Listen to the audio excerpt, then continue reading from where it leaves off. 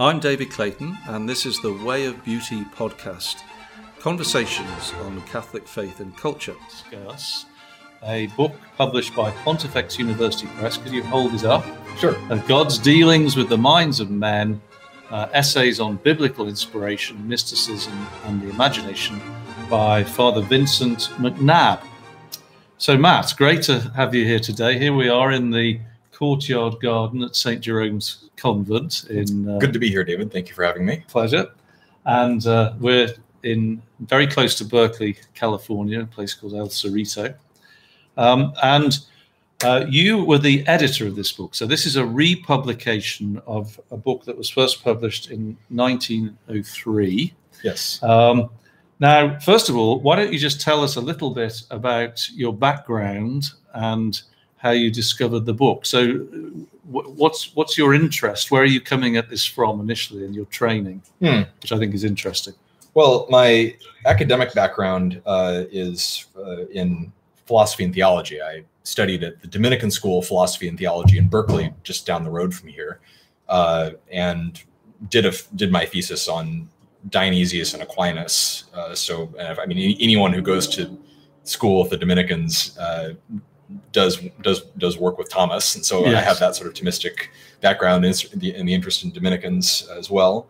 As far as the material for the book is concerned, I think were you kind of interested in what it was that struck me about the book? Yeah. So first of all, why are you in a position to look at this? So you're now working. Oh, right. What's your current job? And then because I know that you see books pass before your eyes all day. Should we say? Yes, that's true. So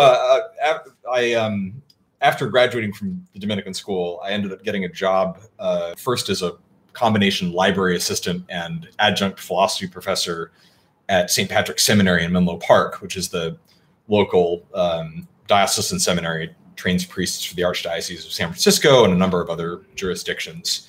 And eventually I was moved into a full-time position in the library. And so I'm constantly coming across old books that are, maybe collecting dust, some of them deservedly so, others, I think, they're being in need of rediscovery. Yes. And so we had come up with this idea of perhaps republishing some books. And at some point, I think I sent you an email with a list of, you and Charlie with an email with a list of titles.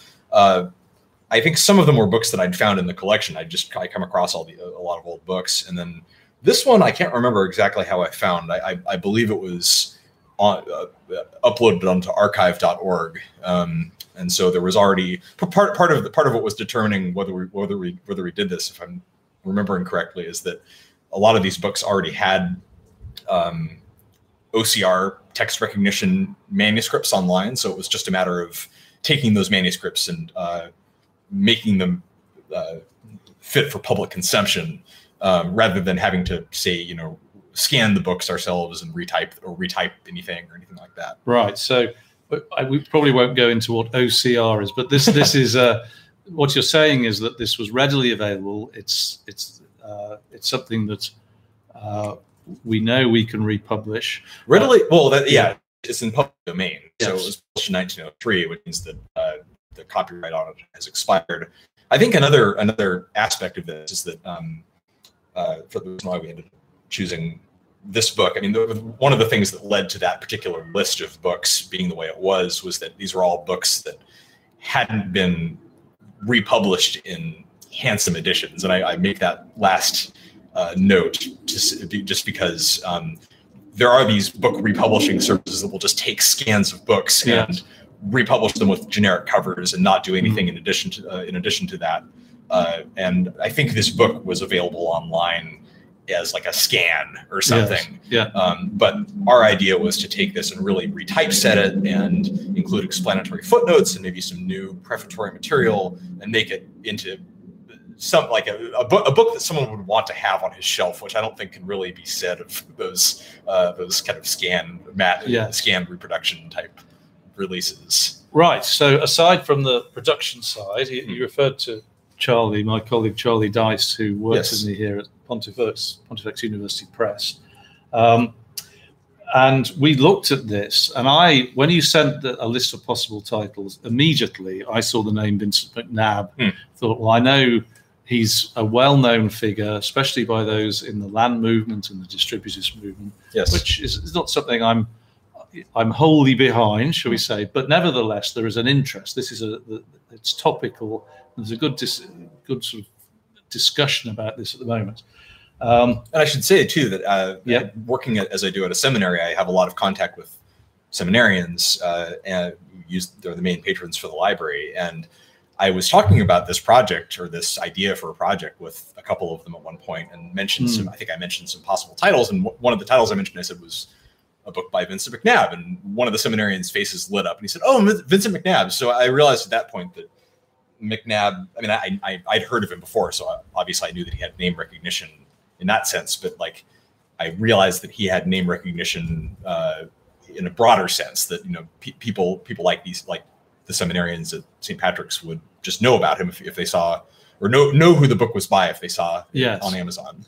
Now, of course, it's one thing to have name recognition for the author; it has to be worth reading as well. I know there's certain things caught my eye, but what was it about the subject matter? Perhaps just summarize what's contained within it, and then just tell us in the broadest terms what caught your eye about it. What made you think it might be of interest to other people today? Sure. Well, I should mention that in a way, this is a republication of a republication. So it wasn't originally written as one cohesive work. It was originally a series of essays that were published, I think 4 of them in American Ecclesiastical Review, 1 in American Catholic Quarterly, and then another as the foreword to a book on mysticism, if I'm not mistaken, or on anchorites, maybe.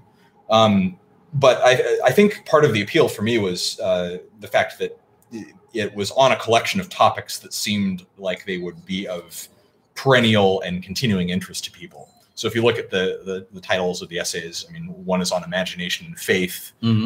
There's another one, and that's something that is simply talked about a lot, as you noted in your new foreword to the book. That's something that's talked about a lot in Catholic circles, the idea of the Catholic imagination.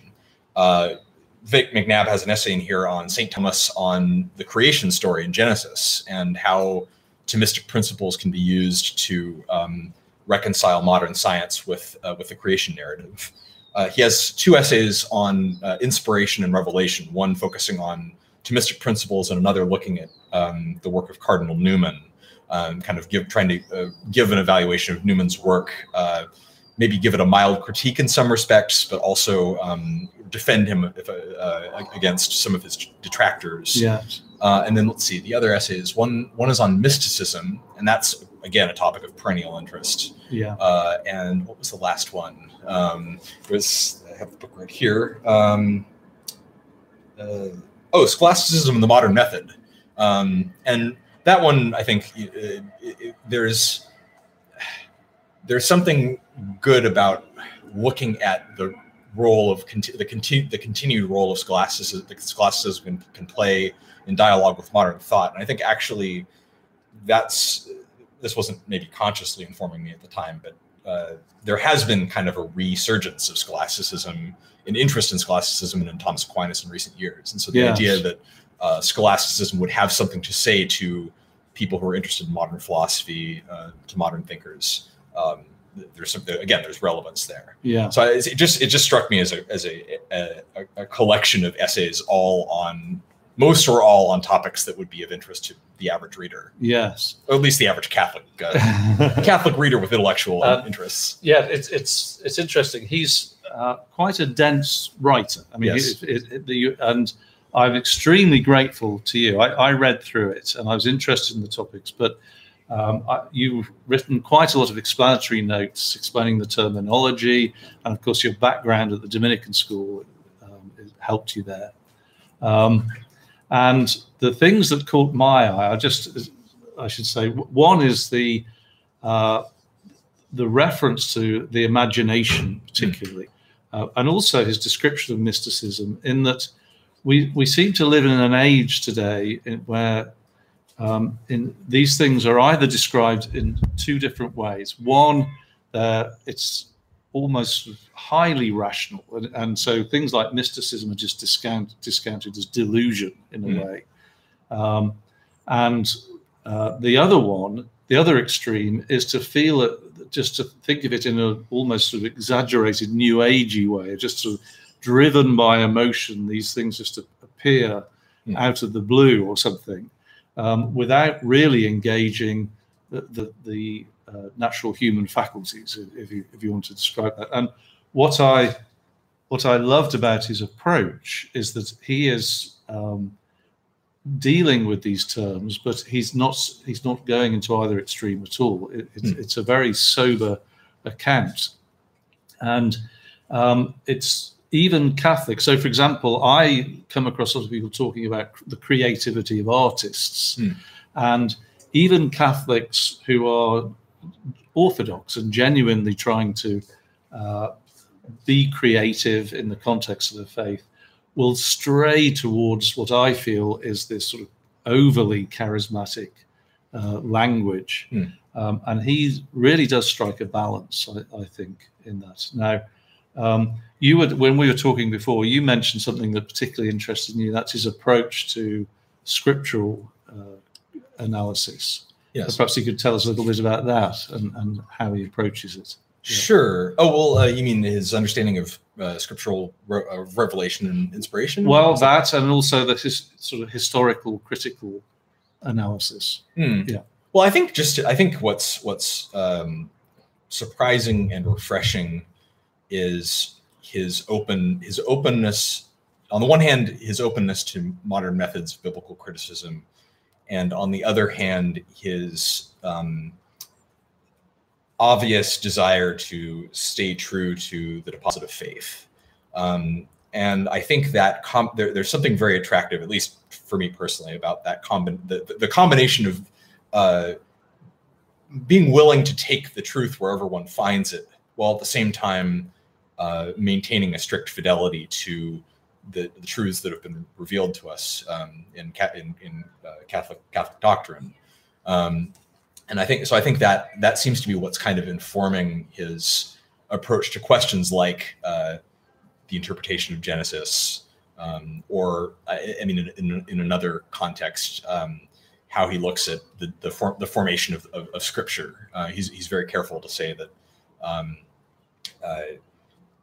on the one hand, we can maybe affirm certain aspects of the documentary hypothesis. On the other hand, we also have to maintain that Scripture is inspired.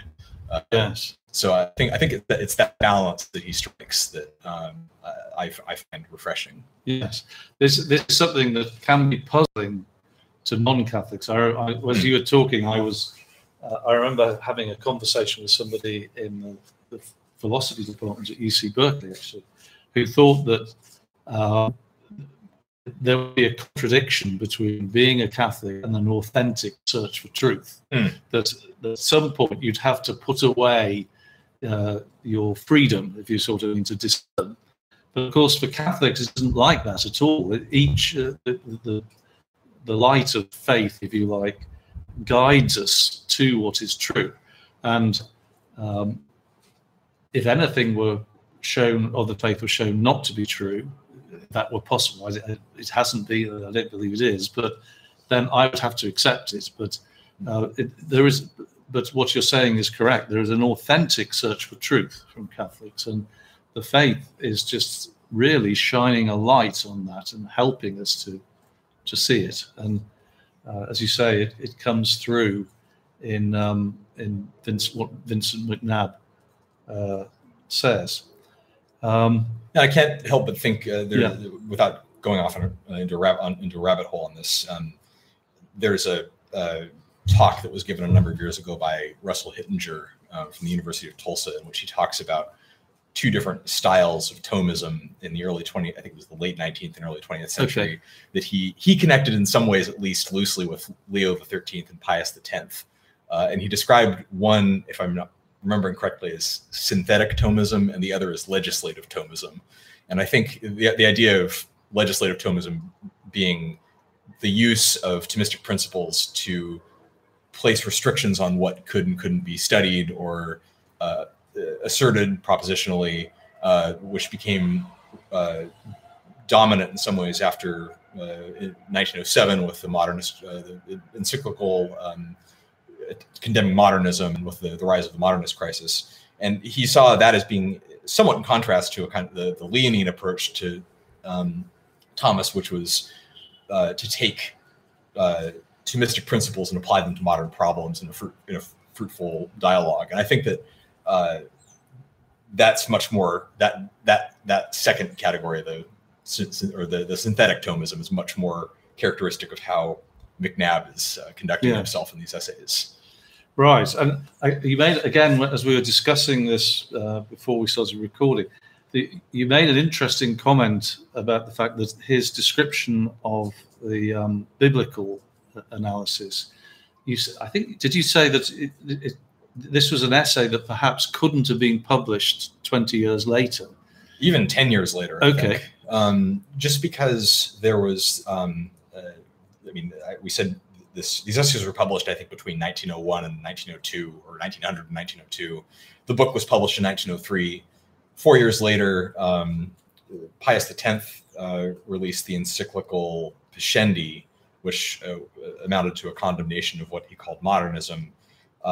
And I think that I'm not an expert on the history of this period, but my understanding is that initiated a period in which there had to be more caution on the part of people who were writing about controversial issues, lest they run afoul of, rightly or wrongly, of the Roman authorities. And I think there's an incident that happened maybe 5 to 7 years after the release of that encyclical with McNabb that I think is telling, both with regard to the changed atmosphere of the times and also with regard to McNabb's attitude toward authority in a positive way. There was an article, I believe it was written for the Tablet by a Jesuit, Father Laddie, I think. And McNabb wrote a response to that article, asking some questions about some possible issues that were raised by it. I believe that the topic was something about the parousia, or like the second coming of Christ. And apparently McNabb received some pushback from Rome for this letter, for whatever the content of the letter was, and wrote essentially another letter to the Tablet within a few months, or maybe within a year later, saying, it's come to my attention that some of the things I said might have been construed as being problematic, or might have been problematic in some way, and I just want to make clear that I retract anything I said that may have could be taken in a sense contrary to the Catholic faith, and I submit myself to the authority of the Holy See. So I think that, like I said, I think that illustrates both that the times were more charged after that point, but that also McNabb himself was willing to go along with the changed circumstances and submit himself to authority when the authority demanded that submission. Right, but so where would these essays then stand today? That they're not going to be condemned by Rome. Oh no, I don't think so. I mean, and I should make clear we put this on the copyright page of the book. These essays, or this book, did get an imprimatur and a nihil obstat, I believe, when it was published. So it wasn't something that was published and then condemned or something like that. Yes. And actually, it seems to me that we've come, well, if not full circle, but we've taken an arc back more into the sort of position that he was taking today. But I'm talking about Orthodox Catholics. Yes, are probably going to think more closely to the way McNabb does than those did in 1920 or something like that. Well, I mean, it struck me. I was saying earlier that McNabb's approach is characterized by both fidelity and also openness. And I think that's how people have tended to characterize, for example, Benedict XVI, Joseph Ratzinger's approach to the Gospels in his Jesus of Nazareth books, that he wants to take the best from the historical critical method while at the same time still reading the scriptures in the light of faith. And I think that's very much the spirit that is informing McNabb's approach to scripture as well. Yes, and of course being open to direction from tradition and the church fathers as well, which is very important. Well, we'd encourage people to read this book. We could go on. It's available on Amazon.com. And at a fairly low price, if I'm not mistaken. I think it's pretty reasonable. $8.95 or $9.95 or something like that. It's pretty good. Yes. There's a couple of interesting things that come out of it. First of all, we were trying to work it out. His the grandnephew, is it? Or Vincent McNabb? Great-nephew. Great-great-nephew. So in other words, his grandfather's brother was Vincent McNabb. Great-grandfather's brother. Great-grandfather's. Okay, there we go. Who is a Catholic and a lay Dominican and writer, got in touch with us and said he was thrilled to see that this book was published, and it was particularly appropriate to his personal interests, particularly on inspiration and mysticism. And so we've asked him whether he would be interested in writing a foreword to the next book that we're thinking of bringing out. What's next, do you think? I mentioned that I come across a lot of books at the library, and I probably shouldn't say the title at this point, just to kind of keep things under wraps. Yes. But I found another McNabb book that, like this one, hadn't been republished in a handsome edition, and actually, from what I can tell, has completely flown under the radar. It's seems like a bit of a lost treasure. It has. I was looking through the table of contents and flipping through some of the essays, and they look. It looks like a real winner. So we're planning to get that out sooner rather than later. And this is more of a sort of personal reflection, isn't it? It's a mix. Yeah. Okay. It has some of his personal reflections. I think, from what I can tell, some of the stories may even be some of the essays may even be written almost in a kind of story-like fashion. Okay. But then he also has essays on St. Thomas. He has an essay on the liturgy that I thought looked particularly interesting. Oh, I can't wait. Yeah. So it seems like a promising next step for our republication of McNabb. Right. Well, I can't wait to talk to you about that when that comes out, and we'll be able to reveal more details at that time. Yes. And so until then, Matt Horwitz, thank you very much. It's been a great pleasure to talk to you. Thank you very much for having me. It's been a pleasure to be here. You've been listening to the Way of Beauty podcast, conversations on Catholic faith and culture. If you enjoyed this episode, then please give us a 5-star review on iTunes. This will help others to find it too. Also, if you're interested in delving more deeply into the material that we discuss, you can do a course at the Pontifex University website. That's pontifex.university.